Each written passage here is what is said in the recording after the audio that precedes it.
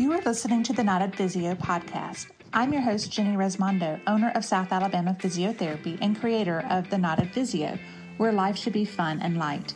This is the podcast where we talk about how to keep the active adult who's busy with work and family life fit and healthy to enjoy the Gulf Coast outdoors. Let's get into today's episode. Before we start today, I wanted to let you know about our free Facebook group, The Knotted Physio. I do live trainings in the group each week to dive deeper into strategies to remain active and where you can ask me questions personally and I'll give you feedback. Okay, on to the episode.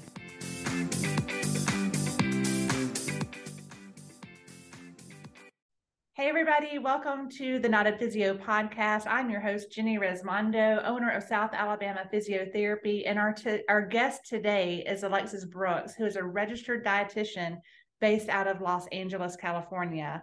Welcome to our show. Thank you for having me. Oh, you're welcome. Would you tell us a little bit more about you and your background as a dietitian? Yes, absolutely. So again, my name is Alexis Brooks of Alexis Brooks Nutrition, which is a women's health practice. And I've been a dietitian for about 10 years. So I've had little experience here and there. I started off clinical work, working in the hospital, moved on to working in dialysis for a few years. And my last part of my career has been doing outpatient, more like one-on-one consulting, and also doing like group coaching. Awesome. So what led you to become a dietitian? How did you decide that that was the career choice that you wanted to be in? Yeah, so this is actually a little bit of a random story, but I was 15, I was in high school, and I was watching a documentary, and the documentary is called Hallelujah Diet. And the reason why I say it's kind of random is that this particular, I guess it's a documentary. Maybe it was made in the 70s or something like that, and I've been trying to get a hold of it actually, like since I've become a dietitian, because I wonder, looking back as a dietitian, how I would see it. But at the time when I watched it, it really changed my perspective on food, and it had me think of food in a different way. Before that point, I thought of food as just like, we have to eat to survive, and food is delicious, and it's just like, it's what you do, you eat. That's just part of survival in life. And I haven't had a really general idea of like what's considered healthy. Like, okay, fruits and vegetables are healthy, and maybe like fried foods or sugar is not healthy. Like that was kind of my idea of food. But this particular documentary showed me that food can not only, of course, like nourish us and allow us to survive, but it can also allow us to have a better quality of life. It could heal us. There's specific conditions that are impacted by different foods and vice versa. So it really expanded my mind on food. So from there, I decided I wanted to be a dietitian. That's amazing that you figured that out at age 15.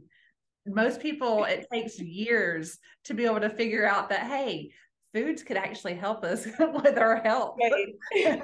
That's pretty remarkable. Congrats to you. Thank you. You're welcome. So most of our listeners are outdoor enthusiasts. They like to go out fishing or hunting.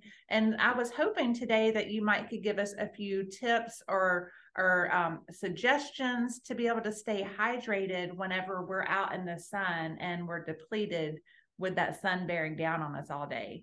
What do you have anything that you could share?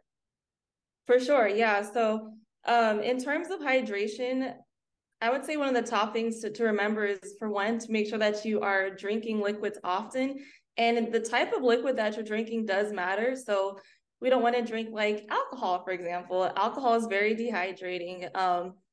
And another thing is like drinks that are really high in sugar. So sodas, those are two things that we really want to avoid when we're out and about, because we can easily become dehydrated. Mm-hmm. And this is a fun fact. So a lot of times we think of tea and coffee as diuretics and dehydrating, but technically there's actually a lot of research that shows that they're not necessarily dehydrating. They are diuretics, but what really happens is that they cause us to lose water or liquids faster, but not so much more. So it feels like we're losing a lot more liquid because we're probably urinating away more.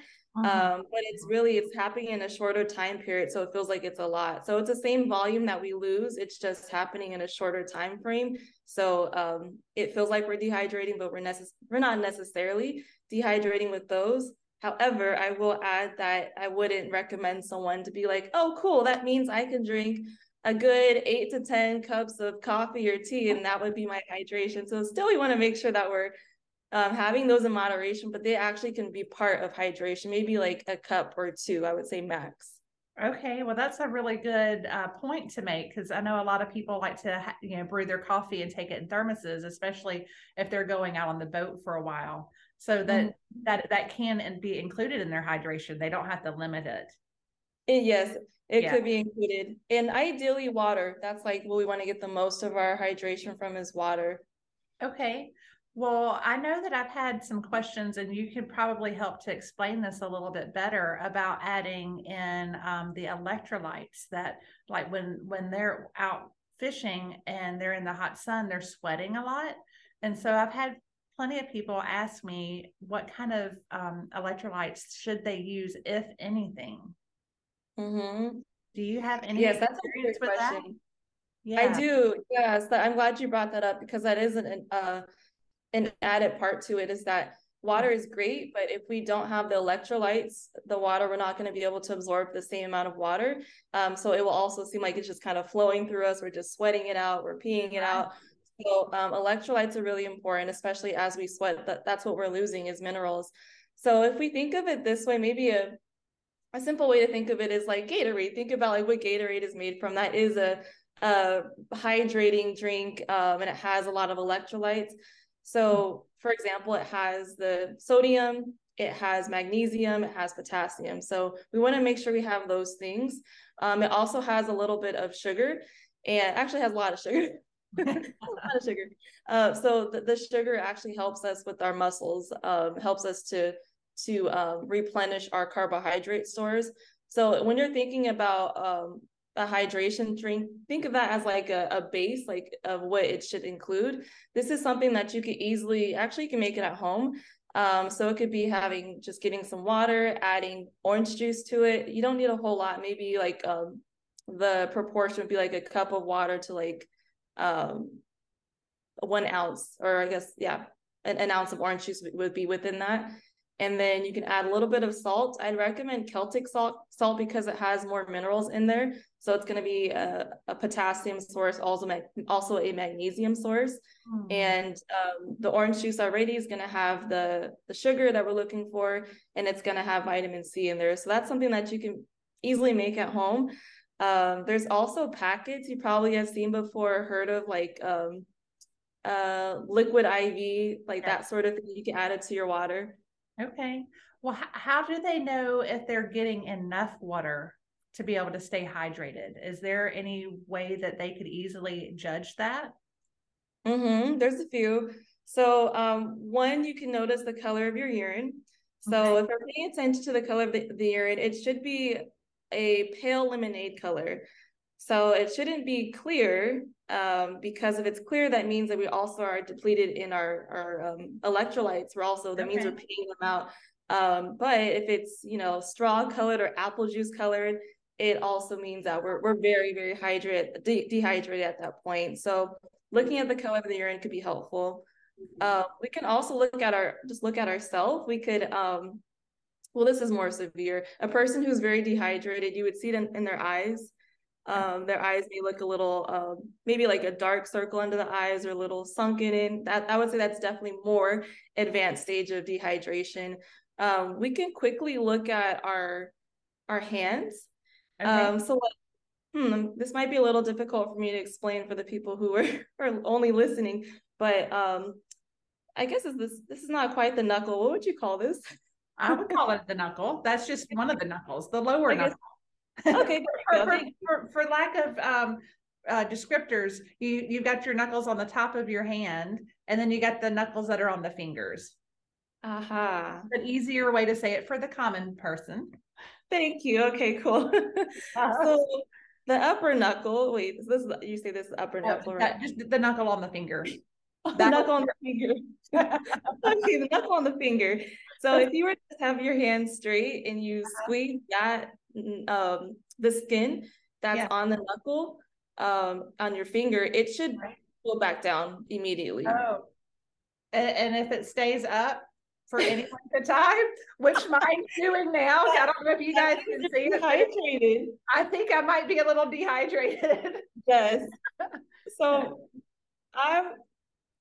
I could use more water too. Okay, Yeah. so this is staying up too. I can see it. Yeah. So that's a quick way to know, because if we're really hydrated, and you'll notice the difference in hydration. So like maybe like some points you might notice that it stays up for a really long time. Other times it's going down but slowly, and other times you may notice it goes down immediately. So that can kind of show you the level of dehydration. So that's a quick test that we can do on ourselves. It should be supple, and when we're hydrated, it's like literally our entire body is hydrated. So there should be enough fluid there too to just like let it go back down. Oh, wow. Oh, that's really a cool little trick that people can look at, and like you said, to easily decide if they're hydrated or not. One more question on hydration. Do you have a guide for each individual, how much water intake they should have? I mean, I've heard that you should take your body weight in ounces, or half of your body weight in ounces. Is that accurate? Yeah, I think that gives us a good, it's a good start. So like, yeah, so half your body weight, that's in pounds, and doing that in ounces to drink that amount. But I wouldn't say it's exact, because it doesn't account for life. It doesn't account for how much we're sweating. It doesn't account for any fluid losses that we have, any medical conditions that we have that may require us to have more or less. I think it's definitely a good guide. There's no calculation to encompass all of those things. So really I would use that as a start, and then from there, like, pay attention to the different like indicators, like your urine, also your like the pinch test. And then how you feel too. We can notice subtle signs of dehydration too. Like even mentally, our cognition goes down when we're dehydrated. We might be more maybe slow to react to things. It takes longer to remember, just less focus. So there's other ways for us to know aside from that. There are certain this is like another equation, like where you're weighing yourself before you do an activity, and then you weigh yourself after to see like how much you sweat during an activity, fluid. But I think easiest thing is just like half your body weight, and then pay attention to the indicators. Got you. Okay. So moving on just to another topic that I'd like to see if you could help us out with is, when we are outdoors all day, we're usually, people think of fishing as a sedentary sport, if you will, and some people don't even call it a sport, but it actually, you're doing a lot of work throughout the day, a lot of repetitive work. And so what I was curious about is, do you have any tips for us for recovery after we've gone out and done whatever type of fishing or outdoor activity? Yeah, absolutely. So recovery, like thinking about what's going on during the time of fishing, even though maybe people are saying it's more sedentary because it's a lot of standing, but I imagine there's still a lot of movement. There's a lot of cognition that we need to be able to pay attention to what's going on with the water and what's going on like throughout the course of the day. So it still does require a lot of nutrients. It can deplete us from nutrients, especially we add the weather to that, the climate to that too. So in terms of recovery, I'd recommend having a very nice balanced meal that should be pretty high in protein to help recovery for the muscles. That's one of the most important nutrients for recovery. So for protein, that could be fish, it could be chicken, it could be turkey, eggs, plant-based sources could be beans, lentils, quinoa, edamame, tofu. So making sure that we're getting a good amount. The amount of protein that we need, it does vary from person to person, but I would say roughly trying to get at least 30 grams of protein for that meal. And it's a decent amount, but it's required, it's necessary. And then also we need the carbs. So the carbs, when we are doing physical activity, we are depleting our muscle stores of carbs. So we want to make sure that we're replenishing.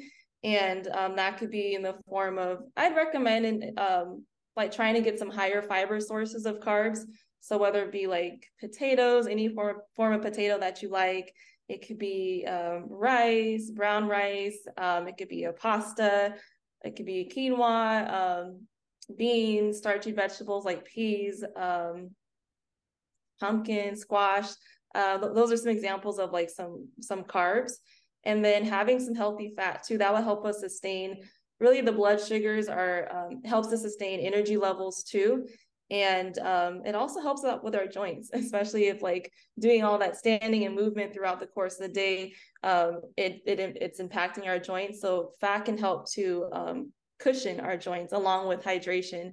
So like avocado, oils like olive oil, avocado oil, sesame oil, just different types of oils can be helpful too. And produce, that's the last thing, is just any kind of produce we can add in there. Fruits, vegetables, nuts, seeds, any of that.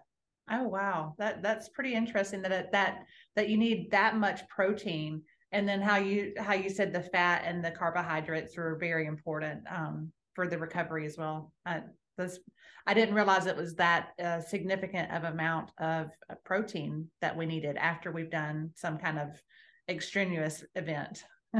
Yeah, and I would say like this is if like for a meal, say like it's close to meal time, like I would definitely move into a meal like with that type of structure. Say it's like it's going to be some time before an actual meal happens.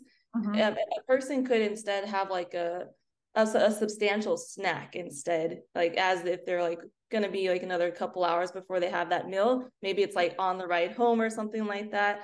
And with that snack, I would say probably closer to like 15-ish grams of protein would be okay. Greek yogurt, just like a cup or a serving of Greek yogurt will give you that amount. If it's a person who loves yogurt. Right, but that's a good example that they could do. So one more topic before we finish out today's episode is anti-inflammatory foods. I know that a lot of people have inflammation, especially if they've been using their bodies and being relatively stationary, like you said, standing, and you may be doing repetitive motions, but you are usually confined to a boat, which is not a very large space. And so inflammation tends to build and people may be sore from doing that activity the next couple of days. Do you have any recommendations that they could use to change in their diets?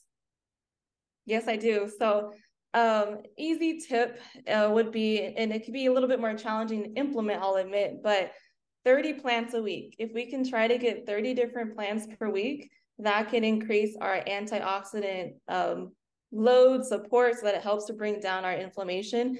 I'll give you a few ideas of how we can do it that's more practical. So plants, when I say plants, it includes fruits, vegetables, nuts, seeds, oils, legumes like beans. It also includes spices, herbs, teas. So if we can incorporate these things more regularly, we can actually begin to bring down the anti-inflammatory load. Spices, I think, are one of the easiest ways to incorporate more antioxidants because you can easily put it to like literally everything that you eat, whether it be savory or a sweeter type dish. There's a spice or herb for that, right? So like if it's like on the sweeter side, like say it's oatmeal, for example, we're doing, you can throw in cinnamon in there. Or maybe you like nutmeg, or maybe you want to do like a pumpkin spice type thing. If you're doing like more of a savory meal, oregano, thyme, cumin, curry, black pepper, like all these things will add a lot of power. And it's such a small amount that's like, they're the most concentrated sources really, because it's like such a small amount can be super powerful for us. So I would recommend that. Since they're on the go, they're on the boat, I'd recommend like preparing snacks for themselves to where it is based in produce, like maybe it's carrots or cucumbers or celery or tomatoes or something like that, and then adding some sort of a fat or a protein with it. Maybe it's like having that with hummus, for example, or having cheese with it, or maybe there's yogurt or something like that. But that can be a way to reduce it. So I guess that approach would be more so like, what should we add to our diet versus what should we remove?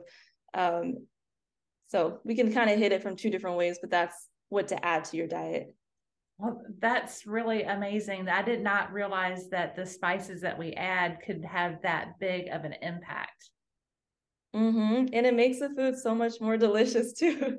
We're right. Everything we cook with at my house is always seasoned very well with different spices. And so maybe we're naturally doing that for ourselves and our body craves it. I have no idea, but that's how our family cooks, is with a lot of things. Awesome. Yeah. Well, is there anything else that you think that my listeners would be able to benefit from that we haven't covered? That one last little tip, something easy, quick for them to do to help their bodies? Let's see. Well, I guess one more thing is, this goes along with the preparation. So like preparing things, whether it be snacks or meals for being on the boat.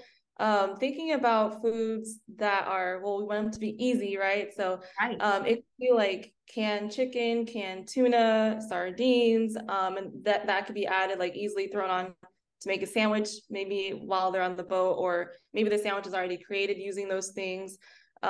Even a peanut butter and jelly sandwich could be a great source.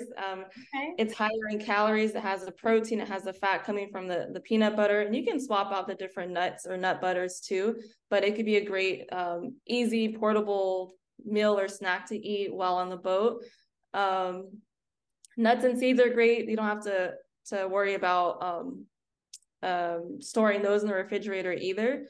So I think those are just like a few things that could be tossed into the lunch bag, and making sure that they're sustaining, because also if they're not getting enough, we'll say like nutrients in general, whether it be like carbs, protein, fat, or even like the vitamins, minerals, that can create more inflammation too, because our bodies are becoming depleted. So to prevent the depletion of those stores, and to also help out with the cognitive ability on the water.